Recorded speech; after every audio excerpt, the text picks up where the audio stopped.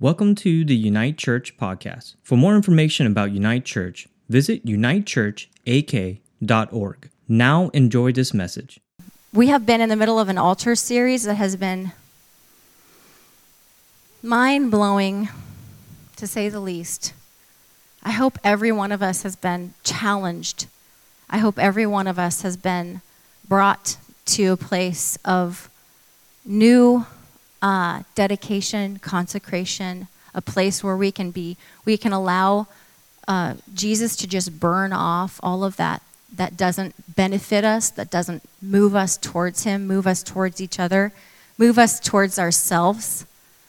You know, it can get really complicated in this world, and it can get really just confusing. But keeping that altar unto the Lord is really primary. We have to be doing that on an ongoing basis. And so I appreciate every message. I've been getting to review them because in prepping for this message. So that's been wonderful. We're going to start with Matthew 5, 1 through 6. I felt the Lord putting this on my heart for today. And so I'll just begin to read. Now, when Jesus saw the crowds, he went up on a mountainside and sat down. His disciples came to him, and he began to teach them. Blessed are the poor in spirit, for theirs is the kingdom of heaven. Blessed are those who mourn, for they will be comforted.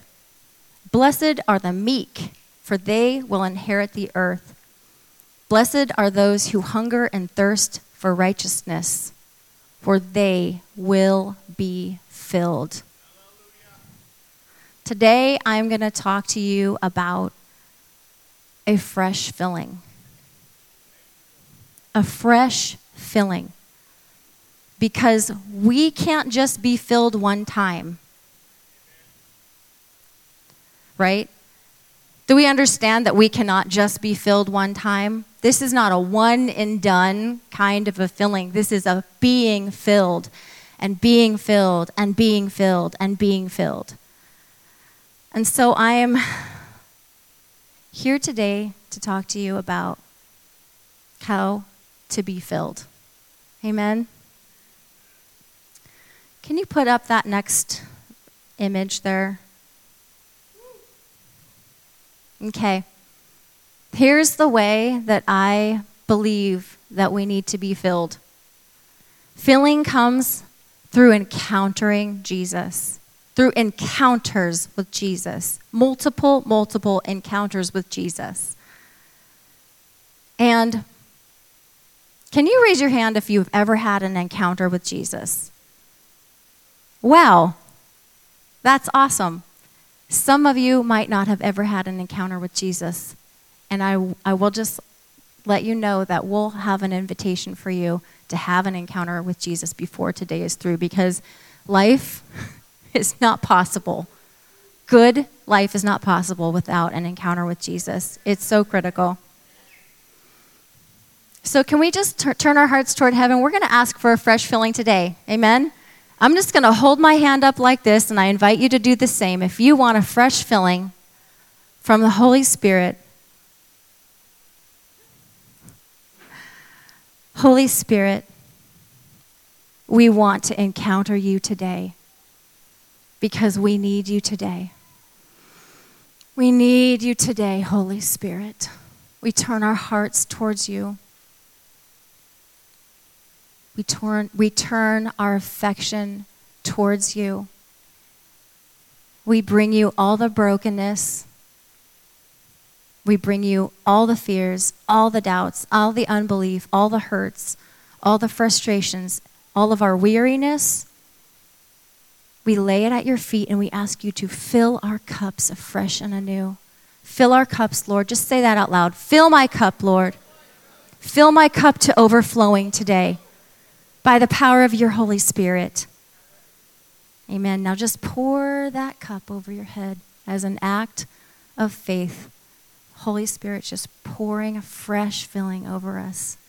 Amen.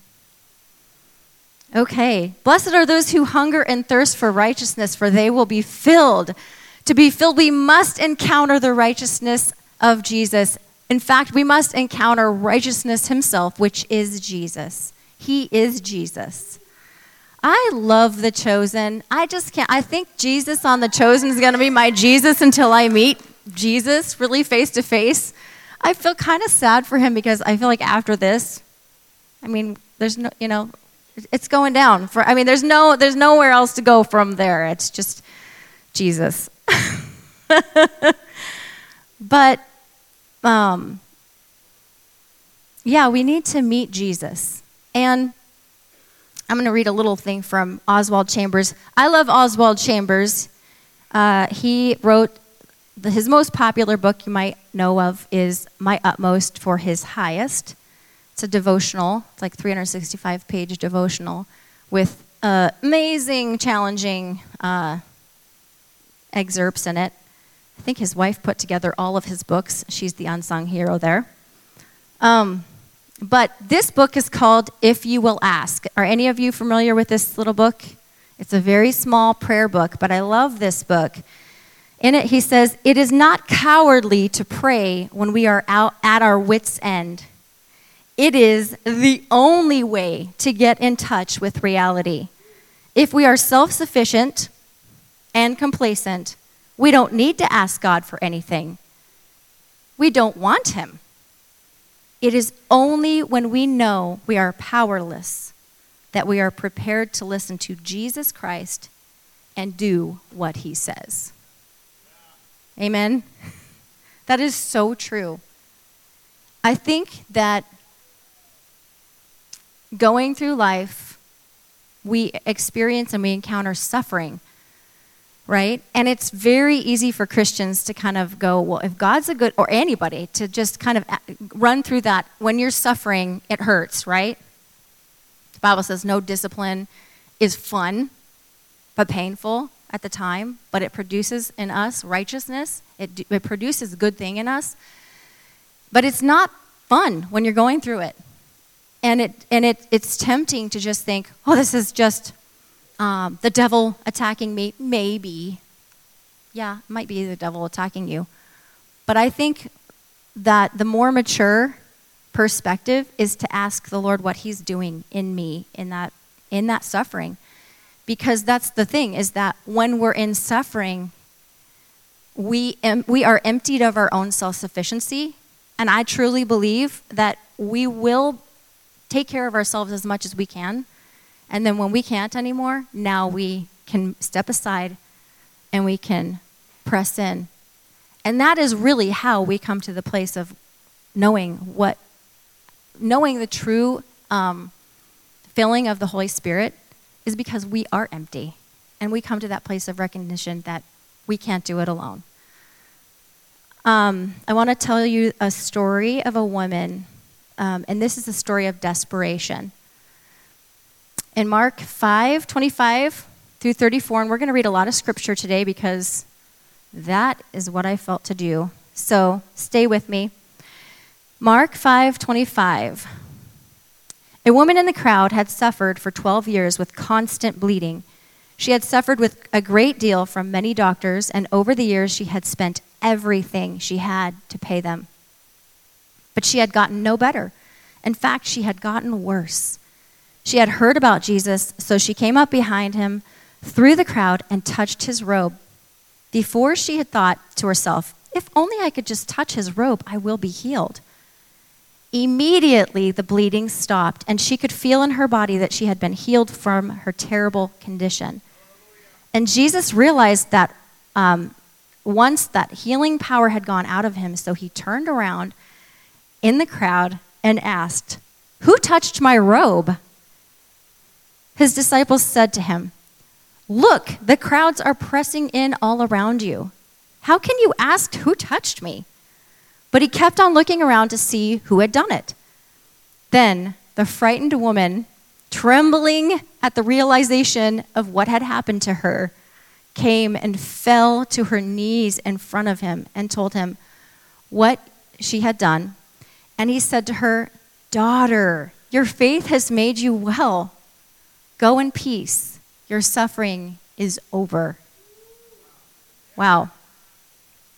This woman was isolated, you guys, for 12 long, suffering years. I mean, we felt like we were isolated when they made us hunker down.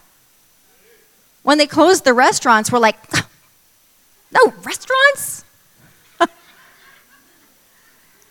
This lady was not eating at the restaurants, okay? This lady was isolated.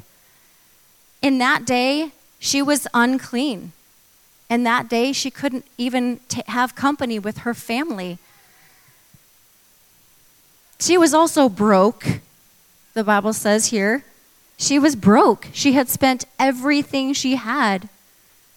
Who knows what she had to begin with, but we know that she had she had done everything. She was weak, okay? She had been bleeding for 12 years. She was anemic and she was weak. She wasn't strong. She was afraid. She came trembling. She came trembling. She was desperate. But she had one thing. She had faith. Okay? Without which it's impossible to please God, by the way. And what's really cool about this is that she didn't have perfect faith. Okay? So, if any of you were like me and had to sort of like process through, like, if I don't have faith for it, I won't get it, let's just let that one go right now. Because we don't have to have perfect faith, right? Thank God, or we wouldn't ever have anything from the Lord if any of us ever had to have perfect faith. Jesus said, if you have faith as a mustard seed, you can say to this mountain, be thrown into the sea. Okay? As a mustard seed, which means it's a little bit of faith that you plant, and the plant grows. Okay? So she had faith. It wasn't perfect. She thought, I'm going to sneak a healing from Jesus. Okay? I'm just going to slip in and slip out, and we'll just see what happens. That's kind of hilarious. I could see myself doing that. That way, I don't have to say it, that I'm planning on doing it, and then if it doesn't work, no one will ever know, right? How many of us can admit we've had faith like that? We didn't want to say anything about it because, we just want to reserve our, self-respect afterwards. If it doesn't happen, we don't look like it wasn't our fault. The other thing is that she wanted to touch the tassels of his robe. And that was a little bit of a superstition, actually. The tassels didn't hold the power of God, but they were thought to by some people. But it's so funny and so cool because even though her theology was a little bit mixed up,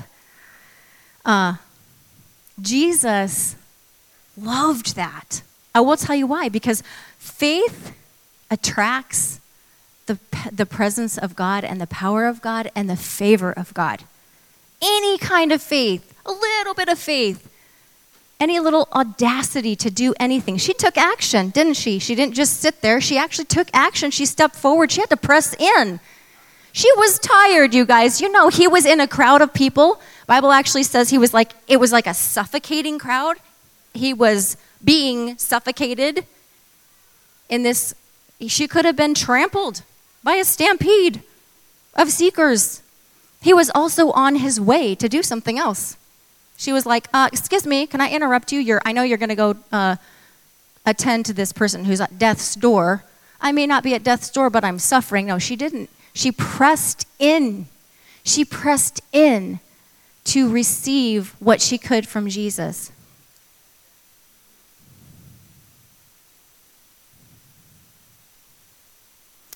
I love what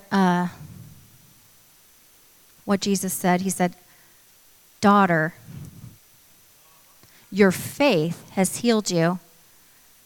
This final command really translates into go in peace this really meant that she not only received physical healing, but it also meant that she received salvation. She actually received salvation, the kind that we get through the cross. And the word they use here that when Jesus says, "Who touched me?" that word is actually hapto. Sounds like have to me, okay? He's like, hapto, you know what it means?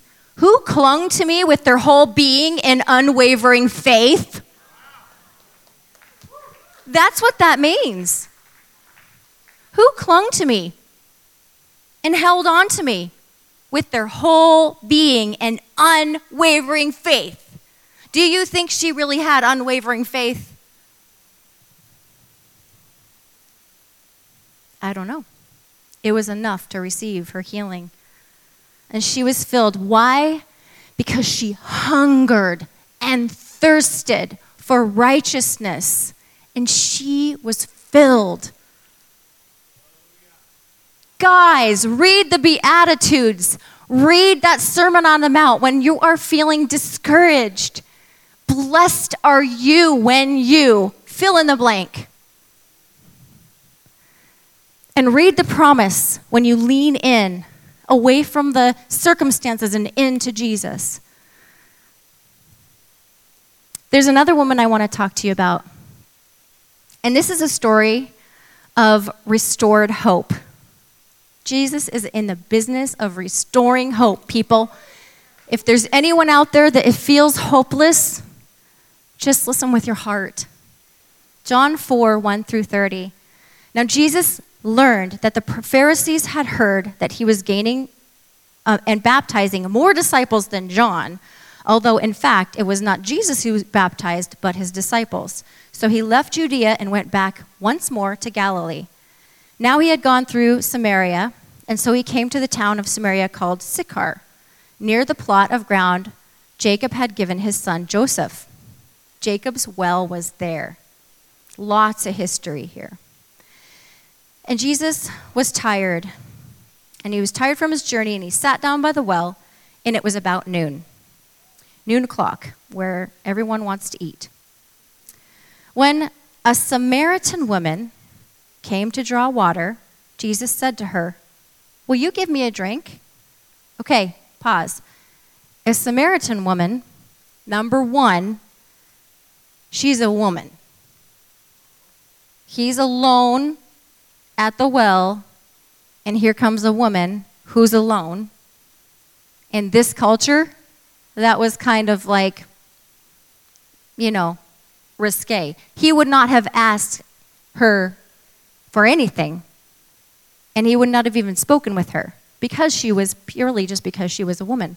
Regardless of what kind of woman she was a woman. So, notice that one thing. The second thing I want us to notice in this is that she was a Samaritan woman. She was basically, as the Jewish people very much prided themselves in their Jewishness, she was a half, she was like mixed. And so she was not looked at as equal value as the Jews. And so she knew this. It was very, very ingrained in their culture to know her place, okay? So she knew. So when he asked her a question, she was kind of like, what? Okay, so that's the picture. So he asked her, "Will you give me a drink?" His disciples had gone into town to buy food. The Samaritan woman said to him, "You are a Jew, and I'm a Samaritan woman. How can you ask me for a drink?" For the Jews do not associate with Samaritans. And Jesus answered her, "If you knew the gift of God and who was asking it of you, you would ask for a drink, or asking you for a drink, you would have asked him, and he would have given you living water." Wow. "Sir," the woman said, "you have nothing to draw with, and this well is deep." Wow, that was a little bit of a change of subject. He was like, well, You don't have anything to draw with. Where can you get living water from? Are you greater than our father Jacob, who gave us this well and drank it from it himself, as did also his sons and his livestock?" And Jesus answered, "Everyone who drinks this water will be thirsty again, but whoever drinks the water I give them will never thirst. Indeed, the water I give them will become like a spring of water welling up to eternal life." Wow. The woman said to him, "Sir, give me this water so that I won't get thirsty and have to keep coming here and drawing this water." I think it's cool because in The Chosen, she had to go a really far way to get water because she wasn't allowed to go get water in the town because she was outcasted. So she had walked a long way to get this water. So she's kind of, I don't know, I wonder if there's a little attitude in there like, "Well, give me some of that," you know? That's just it could be. This is what preachers do. They get licensed, you know? They're like, "Yeah, the fairy dust." I know you do that, Zach. Watch me take my liberties here. Okay, it could be that she had a little attitude, not saying that she did. I might have a little attitude. That's where it's really coming from. I'm hot. I'm sweaty. You want a drink?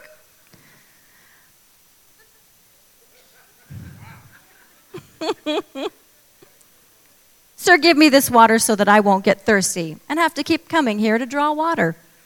He told her, "Go, call your husband and come back." "I have no husband," she replied. Jesus said to her, "You are right when you say you have no husband. In fact, you have had 5 husbands. And the man you have now is not your husband. What you have just said is quite true." "Sir," the woman said, "I can see that you're a prophet. Our ancestors worshipped on this mountain, but you Jews claim that the place where we must worship is Jerusalem." "Woman," Jesus said, "believe me, the time is coming when you will worship the Father neither on this mountain nor in Jerusalem. You Samaritans worship what you do not know. We worship what we do know, for salvation is from the Jews. Yet a time is coming and is now come when the true worshipers will worship the Father in spirit and truth, for they are the kind of worshipers the Father seeks. God is spirit, and his worshipers must worship in spirit and in truth." The woman said, "I know that Messiah, called Christ, is coming. When he comes, he will explain everything to us." Wow, she was prophesying. She was prophesying.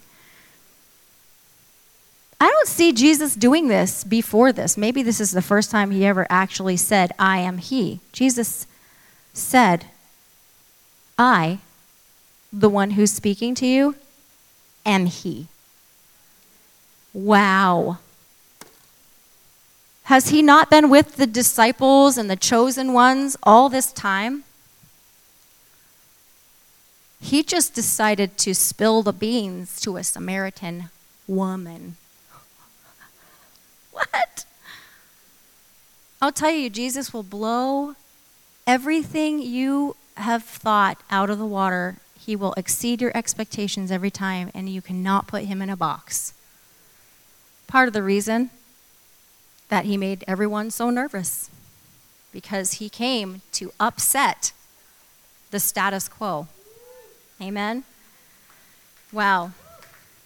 Yeah, he's still doing it. Just then, at that very moment, the disciples returned and were surprised to find him talking to a woman. But no one asked, "What do you want?" or "Why are you talking with her?" Then, leaving her, I'm surprised that Simon Peter didn't say that, because usually he has something to say about every situation. Then, leaving her water jar, the woman went back to the town and said to the people, "Come and see who told me everything I ever did. Could this be the Messiah?" And they came out of the town, and they made their way towards him. I love this story. I know that's a lot of scripture to read, but that is a powerful, powerful story. A story of hope restored. Okay? Couple of things I want us to notice about this. She had no hope. No hope. Okay? She did not come to meet Jesus. She did not press in like our last example, our last story. She wasn't that person that was just like, I'm pressing. No, not at all. She had 5 failed romantic relationships that we know of. We don't know if she even had a friend. She was so isolated. And of that, we know they have in common. They were isolated. And she was filled with shame. Okay? All that failure. She also had a second-class mentality. She knew she was a second-class citizen in this scenario, and in pretty much every scenario in her life. Being a woman and failing at so many marriages, and who knows how many of those were like casted her off. Do you know what I'm saying? I am not certain a woman could divorce a man. I'm guessing that she was rejected 5 separate times by men. And Jesus encountered her. In fact, he found her, didn't he? And maybe he even stopped at that well just because he knew she was coming. Probably so. He saw her. He saw her when she was invisible and no one saw her. He saw her. And that encounter changed everything for her. He took her shame. He empowered her. Guess what? He gave her back her boldness. Because it says she went back into the town and she started preaching and telling people, testifying, testimony, people. Testimony. Come and see the man who told me like everything I ever did. They're probably like, whoa. And he wanted to talk to you? How critical we are. How judgmental. Help us, Lord. We need an encounter with Jesus.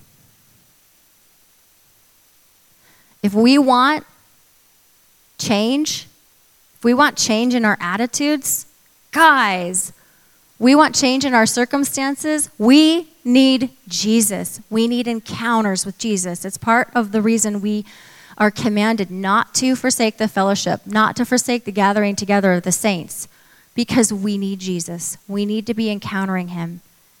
And his body helps facilitate that. Okay? We don't need it to encounter him, but it is a facilitation. It is a point of contact. And he also says that where 2 or 3 are gathered in my name, there I am. There I am with them. Can you put that slide up? The image.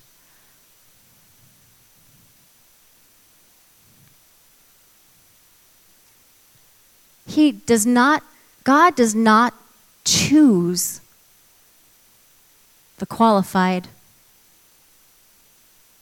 but he qualifies the chosen. Can we just think about that for a second?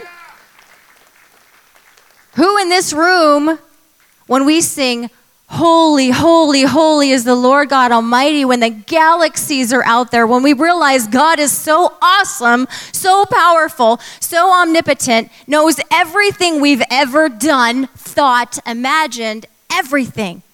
Who feels qualified here?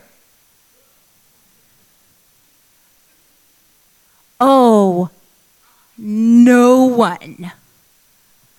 God doesn't choose the qualified.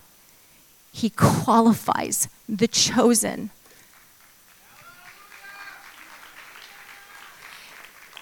And guess what? He's chosen you. What? He's chosen me. What?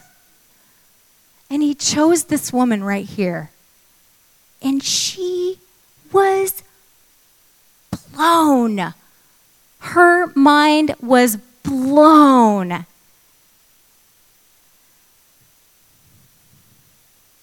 This is the nature of God. This is the nature of God. So, don't disqualify what God has qualified. Jesus chose you.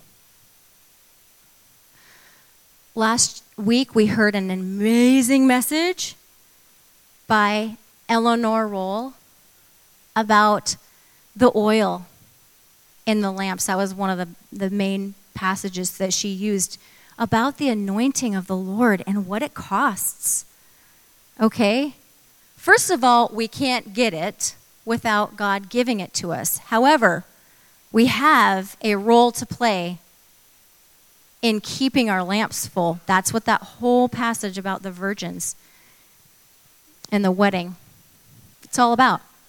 It's our responsibility and our response, amen, to what Jesus has done in our lives. And so, couple of things. I think that many of us have somehow, some way, through some lie, allowed ourselves to believe God doesn't need me to do anything or be anything. God doesn't, I'm somehow disqualifying myself in some way, shape, or form. Or the enemy is coming in through other circumstances like, oh, I missed it. I'm too old. I can't start this now. You know? Kind of like, wow, I wrecked that marriage. I wrecked, my kids. I messed up my kids. Too bad. Think about it. Think about it. If you're anything like this woman, she had perfect excuse.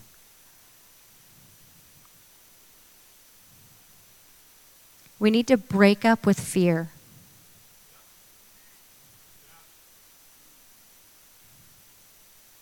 That's for me. Is that for you? We need to replace the fear of man with the fear of God.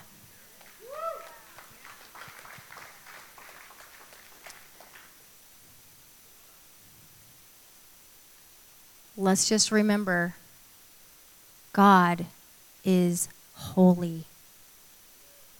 God will require an account of your life, of my life, what we chose to do. Did we choose to bury our talents in the ground? Did we choose to disqualify ourselves? Did we make excuses? A couple of months ago, I guess it was, I don't know, Zach was teaching about altars, and he was talking about the generations and the blessing of the generations and how much we need one another.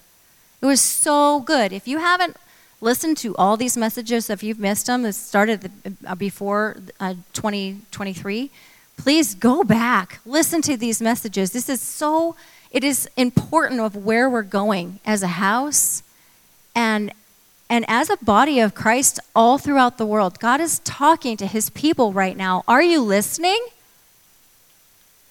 I hope so. So, I think we have one more slide up there. John 15:16. You didn't choose me. I chose you and appointed you to go and produce lasting fruit so that the Father will give you whatever you ask for in me using my name. 1 Corinthians 1:27 and 28. Instead, God chose the things of this world considered foolish in order to shame those who think they are wise. And he chose the things that are powerless to shame those that are powerful. But God chose things despised by the world, things counted as nothing at all, and used them to bring to nothing what the world considers important. I want us to hone in on the word appointed in that first scripture. No one can do your job. Okay? I think we need to repent for walking away. Put that in your mind for a minute, because we're going to have a time of response. But I think, for real, no one can do your job. And I am guilty of going, someone else can do it better. And abdicating. And taking breaks. Okay? There's no shame. There's no shame. It's running back. It's turning back. It's called repentance. It's the answer. It's the answer for every one of us in every circumstance. Because life does beat us up and we get discouraged. Okay, that is so true. We need to be in a position, okay? Because the word appointed, when he says, I appointed you, it really means Jesus chose you, appointed you. It really means you have a position. Imagine you're on a basketball team and you're the point guard. That's a position. That team needs you in that position. Sure, that's a leadership position, but everyone has a position because he says, I have chosen you and I have appointed you. And you know what? It might not make sense to the world around you, but my ways are not your ways. My thoughts are higher than your thoughts. This woman, she didn't think she had anything to offer. She became the first evangelist because God chose her. And those that he chooses, he appoints and he prepares and he equips. And I don't care if your equipping was like mine, 19 years at home with preschoolers. What's your excuse? That is literally my story. That's my testimony.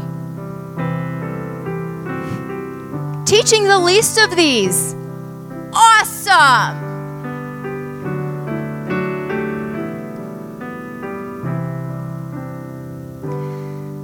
Before I ask for a response, I just want to share a little bit of my testimony. This is my story. I was saved at a very young age, 4 years old. I still remember it. I was cutting shapes out of a little piece of what is otherwise known as cheese. Peel it open, put it on the counter, make all the shapes that you want, and then you get to eat it.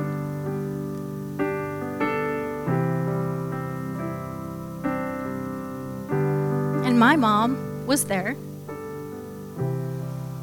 And I began to ask her about salvation, about how do I get saved? How do I know Jesus? I want to go be in heaven. And my mom, as ready as she always was, wave at me, Mom. I love you. Yeah, let's give a hand to my mom.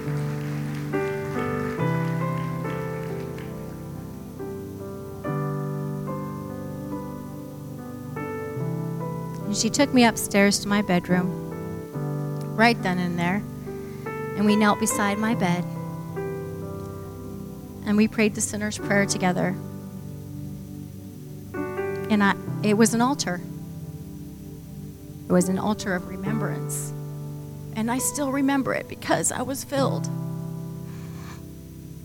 at 4 years old.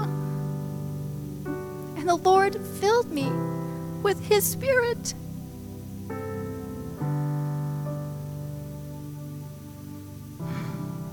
And then I had another filling when I was age 7. I was in a trial. I had the chicken pox. You remember back in the day when you used to get the chicken pox and now you just get the vaccine? I had the pox. It was terrible. And I was crying out to the Lord for healing. Crying. And I do mean crying. Josh cries like this. I cry like I wail. Yes, I really do. I was struggling with suffering. And that is the time that God healed me for the very first time. I woke up the next morning, no chicken pox. God miraculously touched me. And that was an altar moment for me. Now I knew God as my Savior, and I knew God as my healer. What? Testimony, guys, it doesn't get old. It is what it is. It's what's in you. Please don't stop sharing your testimony with people who are dying out there. They're dying. It's not insignificant. It is significant. I remember as a teenager, I remember this vividly. The Lord's been bringing this memory back to me over and over again. I dealt with depression as a teenager. I dealt with an eating disorder as a teenager for probably, I don't know how long, maybe 6 or 7 years. But I remember probably 1992, Rodney Howard Brown came to town. And the Lord touched me, touched my heart in a way. It came alive. I had an encounter. I encountered God. I encountered Jesus again. I encountered a fresh healing. I encountered him telling me who I was. It empowered me. It empowered me to break up with my boyfriend that was no good for me. Okay? Part of the reason I was always depressed. That's another story. Okay. He lifted my head. He lifted my head, you guys. And I remember this time, I was just full of the Lord. I just was full of I just loved him so much. I just felt he loved me. I remember vacuuming, of all things, pine needles out of my carpet. It was probably Berber. Try to vacuum pine needles out of Berber carpet. It just kind of goes down and not up. Okay. But I was just pouring out to my heart. Here I am once again. I pour out my heart, for I know that you hear every cry. You are listening. No matter what state my heart is in, you are faithful to answer. With words that are true and a hope that's real. And I feel your touch. You bring a freedom to all that's within. In the safety of this place, I'm longing to pour out my heart. And I was having a moment. It was an altar. And I was doing a chore. But it was an altar. And Holy Spirit met me. And it was real. And it changed me. It revived me.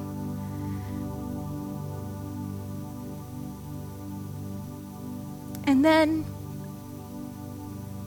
life just happened.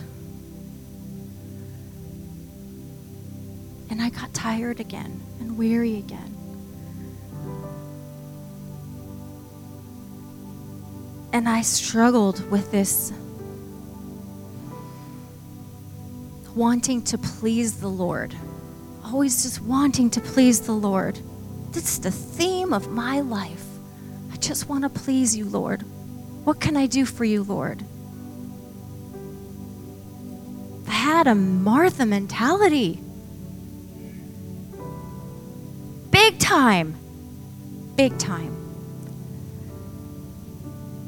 And I was 36 years old. I already had 6 kids. I had 3 little ones in the home. And I just struggled with my attitude because, you know, I got into feeling kind of sorry for myself and my lot.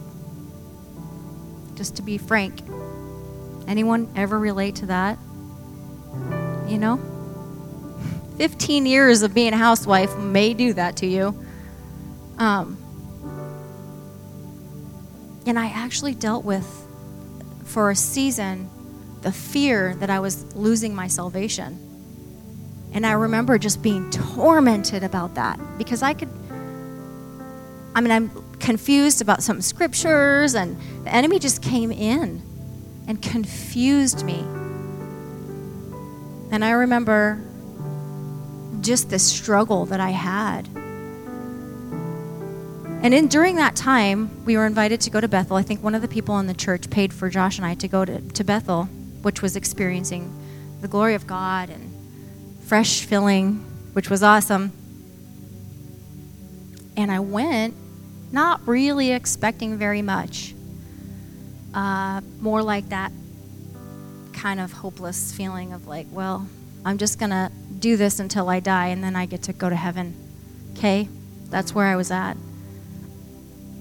And in service, in worship, the Lord met me way in the back in a little seat because he found me.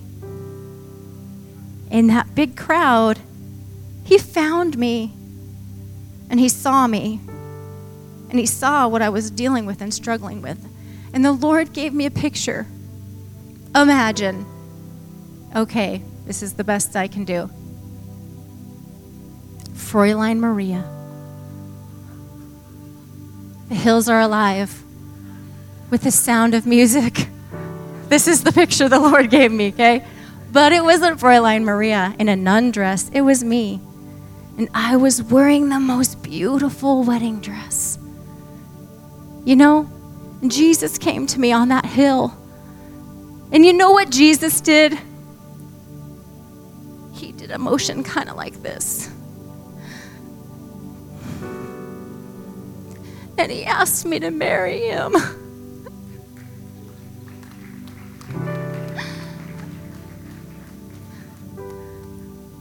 And I was undone because in a moment like that, I understood the love of God like I've been trying to memorize my whole life. Like I'd heard millions of messages about. Okay, I've been in church 5 ever. Not forever, 5 ever. Every Sunday, probably my whole life.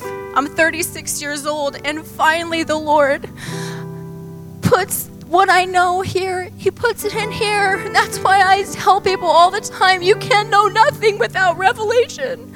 You can hear it over and over and over again, but you will not know nothing without revelation, okay? So there's no condemnation. Do you hear me? Take a deep breath in. And just let that out for a minute. You can only see what you see. You can only see what you can see.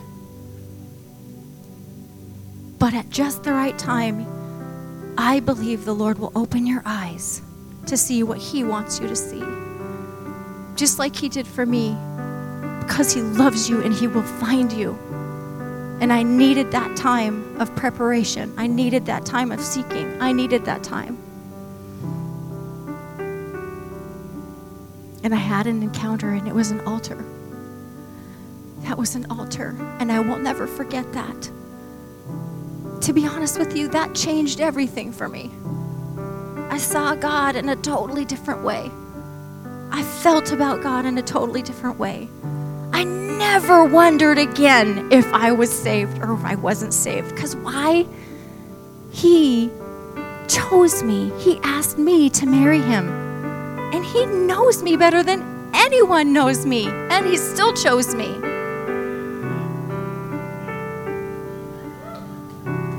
I mean, that's awesome.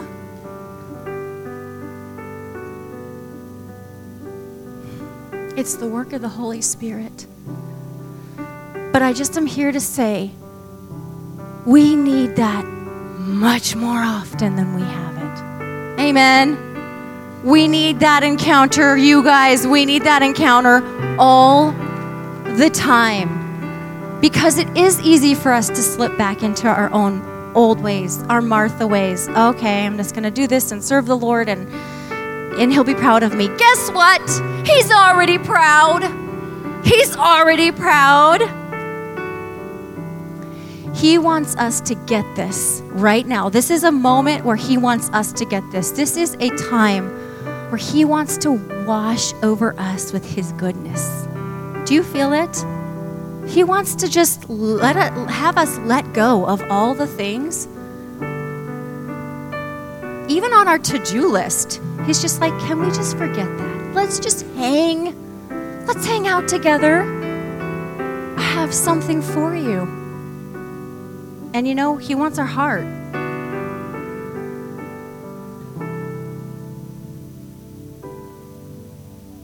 Josh, I'm just going to remind us that Josh spoke, and one of the things that came up for me is he added our gratitude attracts the presence of God. And we need the presence of God. We need encounter with Jesus because our encounter with Jesus will change everything for us. Zach preached a message and he said, do the last thing. God told him, do the last thing I told you to do, Zach. Do that. Because a lot of us are asking, Lord, what do you want me to do? And this is in the context of obeying, okay? Because obedience also pleases the Lord. Because especially when he's already told us what to do, and we haven't done it. So, obedience.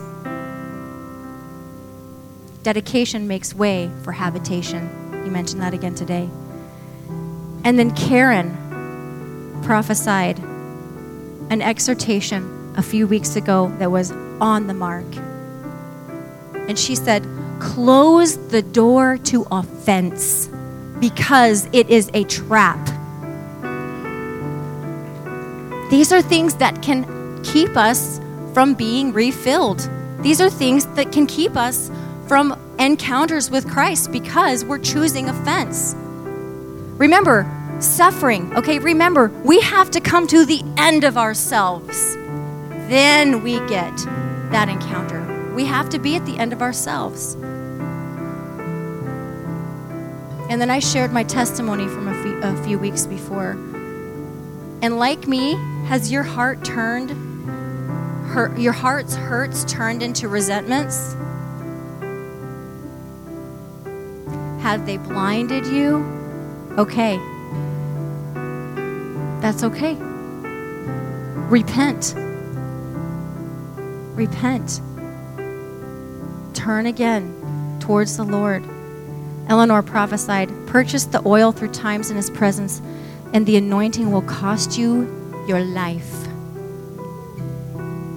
Which means your time, your resources, your talents.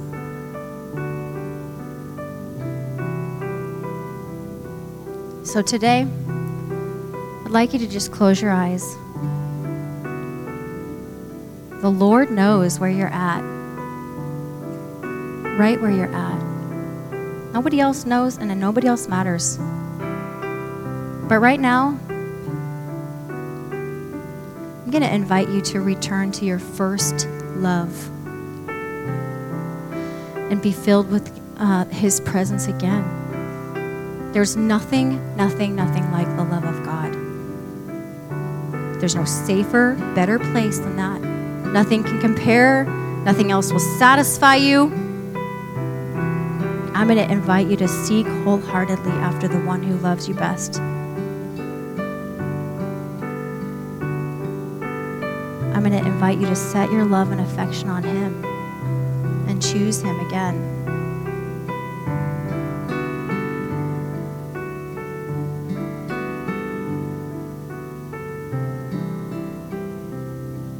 In Revelations 2:3-5, it says, Jesus is gone at this point. Just keep your eyes closed. John is exiled, possibly his last remaining disciple. And he's speaking to the churches through this. He's getting an encounter with angelic forces, and he's seeing this revelation. And so he says to the church at Ephesus, "You have patiently suffered for me without quitting. But I have this complaint against you. You don't love me or each other as you did at first. Look how far you have fallen. Turn back to me and do the works you did at first. If you don't repent, I will come to you and remove your lampstand from its place among the churches." Guys,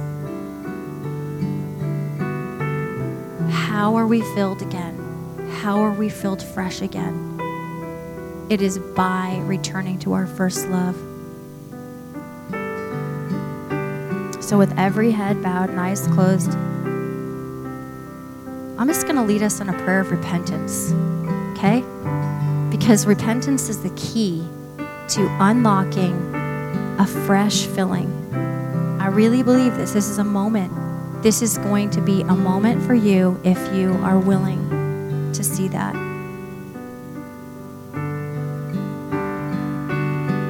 Jesus.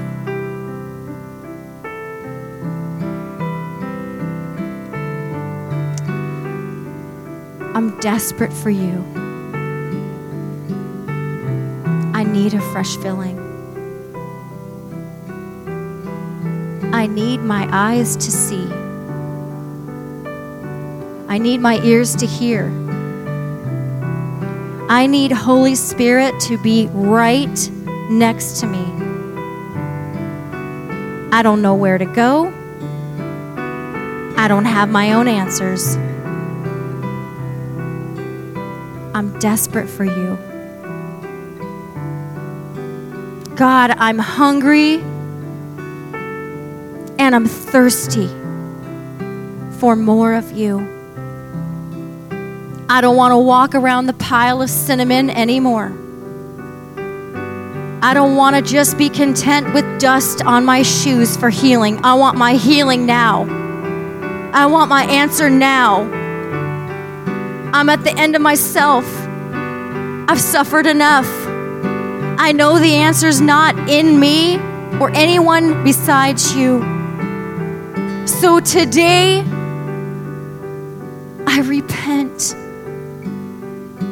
from fear, self-sufficiency, abdicating of my position, and everything else that you know that's between us.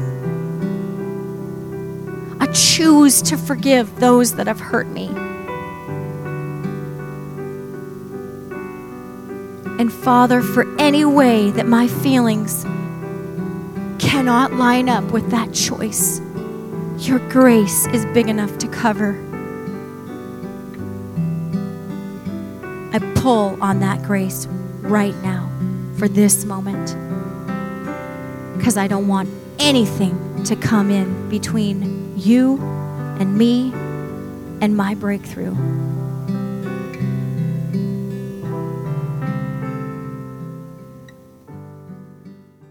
Thanks for listening. If you enjoyed this message, please connect with us at unitechurchak.org. We hope to see you soon.